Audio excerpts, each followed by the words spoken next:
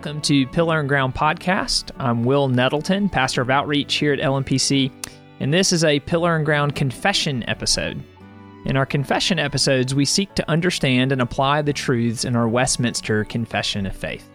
Today, we're turning our attention to Chapter 3 of the Confession on God's eternal decree, and we'll be looking at paragraphs 1 and 2 together. Before we jump into this chapter, it may be helpful to briefly recap what the confession has covered so far, because I think that's actually going to help us understand what we're covering today. So, by way of reminder, in Chapter 1, the confession begins with Holy Scripture. That may, even as we were studying it, that may strike you as odd. Isn't this theology, the study of God? Why would the confession start with the Bible and not God? But what the Westminster Divines are highlighting by starting with Scripture is that anytime we begin making claims about God, we're immediately confronted with a problem. What is our source of all this information? On what authority do we make these claims about God? How do we know about Him what we are saying we know about Him? It turns out the answer is much in the same way that we learn anything about anyone. How do you know something about anyone? They reveal it to you. We get to know another person as they tell us about themselves, as they reveal themselves to us. In the same way, the confession tells us we know about God because He has revealed Himself to us. He has done that in creation, and this is what theologians call general revelation. As Paul says in Romans 1, what can be known about God is plain to them because God has shown it to them. And a verse later, he adds that God has shown it to them where? In the things that have been made. What Paul is saying is you can't look at the stars in the night sky without thinking, I think something more is going on here. But the confession points out this general revelation of God doesn't tell us everything we need to know about Him. After all, many have looked at the creation and recognized that there must be a God, but not necessarily the same God that we worship. So that raises the question, on what basis can we make the claim that the God we worship, the triune God, is the one true God? Well, we believe that God chose to reveal more of Himself through what theologians call special revelation. The doctrine of special revelation is best summarized in Hebrews 1, 1 and 2. Long ago, at many times and in many ways, God spoke to our fathers by the prophets, but in these last days, He has spoken to us by His Son. So the author of Hebrews tells us God revealed Himself through the prophets and through His Son, Jesus Christ, the record of which we have in the Bible. So the Bible is God's self-revelation to us, and therefore it's our authority for any claims that we make about Him. So that was Chapter 1 of the Confession of the Holy Scripture. Chapter 2 then proceeds with the question, okay, so what does this Bible tell us about who God is? And so Chapter 2 is of God and of the Holy Trinity, and hopefully you listened to those episodes where we learned about what God is like. And now in Chapter 3, the confession moves from the question of who God is and what He is like to what the Scriptures teach us about God's connection to everything else that is not God. How did everything that is come to be? And the confession reminds us of what Scripture teaches. Everything that has come to pass finds its origin in God's eternal decree. Nothing is outside of God's plan. That is where the first sentence of Chapter 3 begins, and I'll just read it for us. God, from all eternity, did, by the most wise and holy counsel of His own will, freely and unchangeably ordain whatever comes to pass. The Bible is clear that our God is a God of order, who is sovereign over all things. Psalm 33:11 says, "The counsel of the Lord stands forever, the plans of His heart to all generations." Isaiah 46, 9 through 11 reads, "Remember the former things of old, for I am God, and there is no other. I am God, and there is none like me, declaring the end from the beginning, and from ancient times things not yet done, saying, My counsel shall stand, and I will accomplish all my purpose, calling a bird of prey from the east, the man of my counsel from a far country. I have spoken, and I will bring it to pass. I have purposed, and I will do it." Paul writes in Ephesians 1:11, "In him," that is Christ, "we have obtained an inheritance, having been predestined according to the purpose of him who works all things according to the counsel of his will." So that's just a few verses there, but the confession says that the Scripture is full of these types of passages, and it's very clear about God's decree and the universal scope of it. Whatever has come to pass, whatever is, God has decreed it. His decree covers everything. This includes things like the weather and natural events, all of the events of human history, even our individual lives, including sin and salvation. And so it's one thing for us to say that. Where do we actually see these things in Scripture? Of course, we don't have time to walk through every passage that mentions these things, but just a few representative verses as we think about all that God's decree encompasses. Psalm 135, 6 and 7 tells us of God's control over the natural world. The psalmist writes, "The Lord does whatever pleases him, in the heavens and on the earth, in the seas and all their depths. He makes clouds rise from the ends of the earth. He sends lightning with the rain and brings out the wind from his storehouses."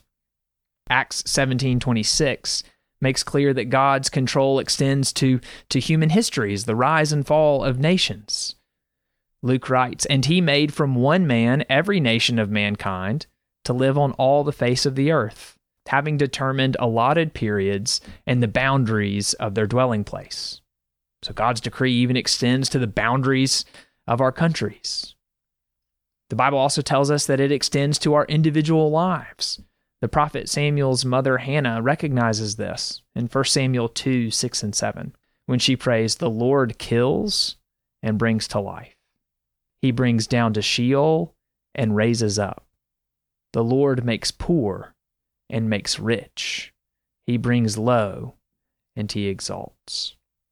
As we think about our individual lives, we might also think of what Jesus said, that not a hair can fall from our heads apart from the will of our Heavenly Father. James goes on to affirm God's sovereign control over our lives in James 4, 13 through 16. "Come now, you who say, 'Today or tomorrow we will go into such and such a town and spend a year there and trade and make a profit. Yet you do not know what tomorrow will bring. What is your life? For you are a mist that appears for a little time and then vanishes.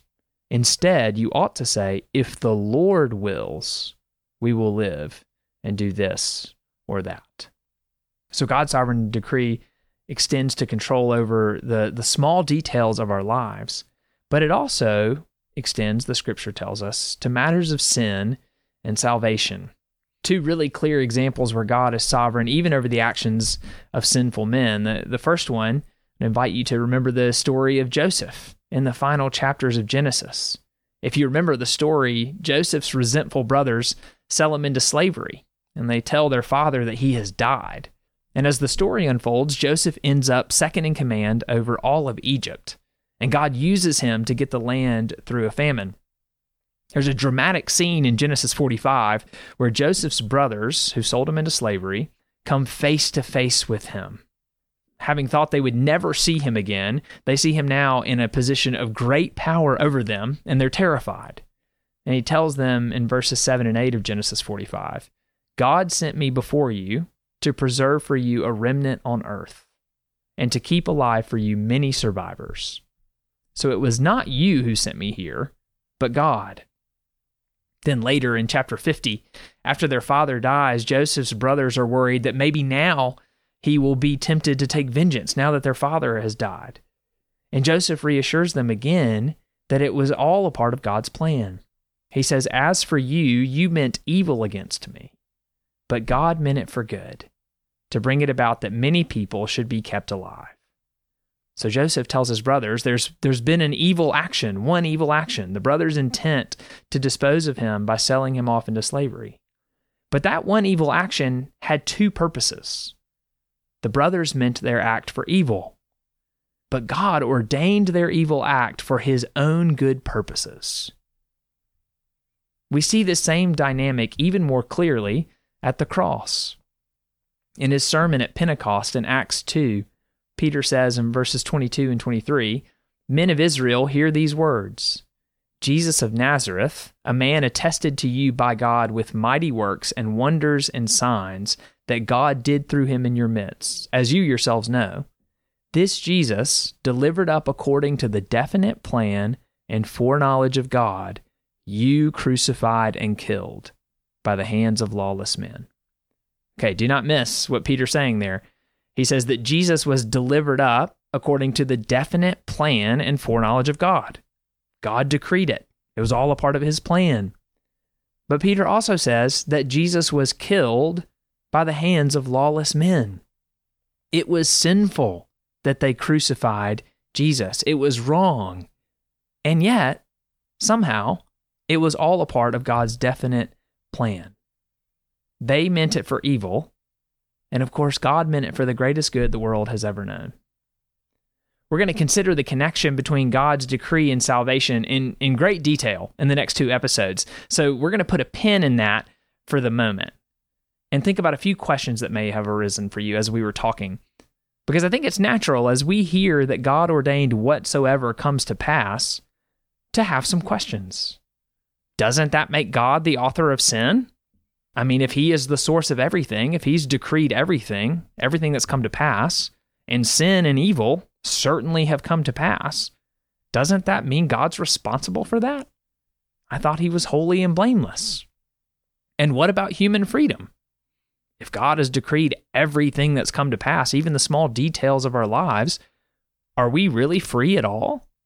Are we just puppets on the ends of God's strings? And if all of this has been planned and decided before the foundation of the earth, what's the point of some really important things in the Christian life, like prayer or evangelism? Why pray for our friends who are sick? Hasn't it already been decided what's going to happen? Why share the gospel with our neighbors? It's already been decided. It's a done deal. They'll believe or they won't. These are all great questions, and it's here that we need to return to paragraph 1 of chapter 3 and pick up where we left off. After saying that God has unchangeably ordained whatsoever comes to pass, the confession reads, "Yet he ordered all things in such a way that he is not the author of sin, nor does he force his creatures to act against their wills. Neither is the liberty or contingency of second causes taken away, but rather established." So in that important sentence, the confession provides 3 important guardrails on our understanding of the eternal decree. The first guardrail, God has ordained all things, but in such a way that he is not the author of sin. Even as the scriptures tell us that God has ordained all things, we cannot forget what else they tell us. So 1 John 1:5 tells us that God is light, and in him is no darkness at all. James 1:13 tells us, "Let no one say when he is tempted, I am being tempted by God. For God cannot be tempted with evil, and he himself tempts no one." So the confession holds these 2 things in tension. Even as God has decreed all things, even sinful actions, even the presence of evil in this world, he has done that in such a way that he is not the author of sin. The second guardrail the confession provides on our understanding of the eternal decree, God has ordained all things, yet in such a way that he does not force his creatures to act against their wills. What the scriptures tell us is that God is sovereign, and yet in a very real way, we are free and still responsible for our actions. Just as a side note, we're going to spend a lot more time trying to understand that idea when we get to chapter 9 of the confession of free will. So put a pin in that as well for when those episodes come around. The third and final guardrail the confession provides on our understanding of the eternal decree is that God has ordained all things, yet in such a way that he still uses what the confession calls secondary causes. As Chad Van Dixhorn writes, God has decided the end from the beginning, but the middle still matters. It still matters because God not only decides what will happen in the end, but how it will happen. Dr. Van Dixhorn then provides a helpful example. Consider how God decided to save sinners. He specifically decided to save sinners by Jesus Christ. So after that decision was made, many other things had to happen. Because God had decreed to save sinners through the mediator Jesus Christ really did need to be born and suffer on the cross and rise again from the dead. He had to be holy in everything that he did. Every step along the way had to happen. The reality and necessity of those events are not removed by God's decree. In fact, they themselves are established by God's decree. The reality and necessity of those events are not removed by God's decree. In fact, they themselves are established by God's decree. So to return for a moment to the questions of prayer and evangelism, we could say that the answer to the question, why pray or share the gospel, could simply be, well, because God commands it. And that's true, but I think the doctrine of God's eternal decree actually gives us even more incentive. We can boldly pray and share the gospel because of what the confession tells us here, that God has ordained the ends and the means, those secondary causes. He has ordained what will happen and how it will happen. And in his kindness, God brings us into the process. He uses our prayers and uses our evangelism.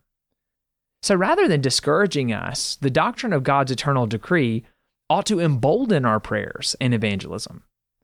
Because God knows what he's going to do and how he's going to do it, but it's important to say, we don't.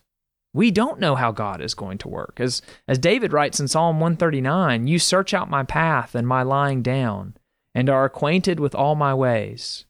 Even before a word is on my tongue, behold, O Lord, you know it altogether. You hem me in behind and before, and lay your hand upon me. And here's the key sentence. Such knowledge is too wonderful for me. It is high. I cannot attain it. David says that God knows everything about him before even a word is on his tongue. And David acknowledges, this knowledge is too wonderful for me. It is too high. I cannot get to it. God's ways are not our ways. And so we should pray and evangelize because who knows how the Lord might use it. It might be that the conversation you've been putting off with your neighbor is the very one that God ordained from the foundation of the earth to be the means by which his Holy Spirit opens their eyes and brings them out of darkness and into his marvelous light. God's eternal decree ought to give us great confidence in our prayers and efforts to share the gospel, because if God has ordained their success, then they cannot fail. And if, after making our best efforts, God chooses in the mystery of the divine will not to make our efforts successful, we can still trust his eternal plan, knowing that we were obedient to his command. The second paragraph of chapter 3 answers a common attempt to try and reconcile God's divine decree with man's free will.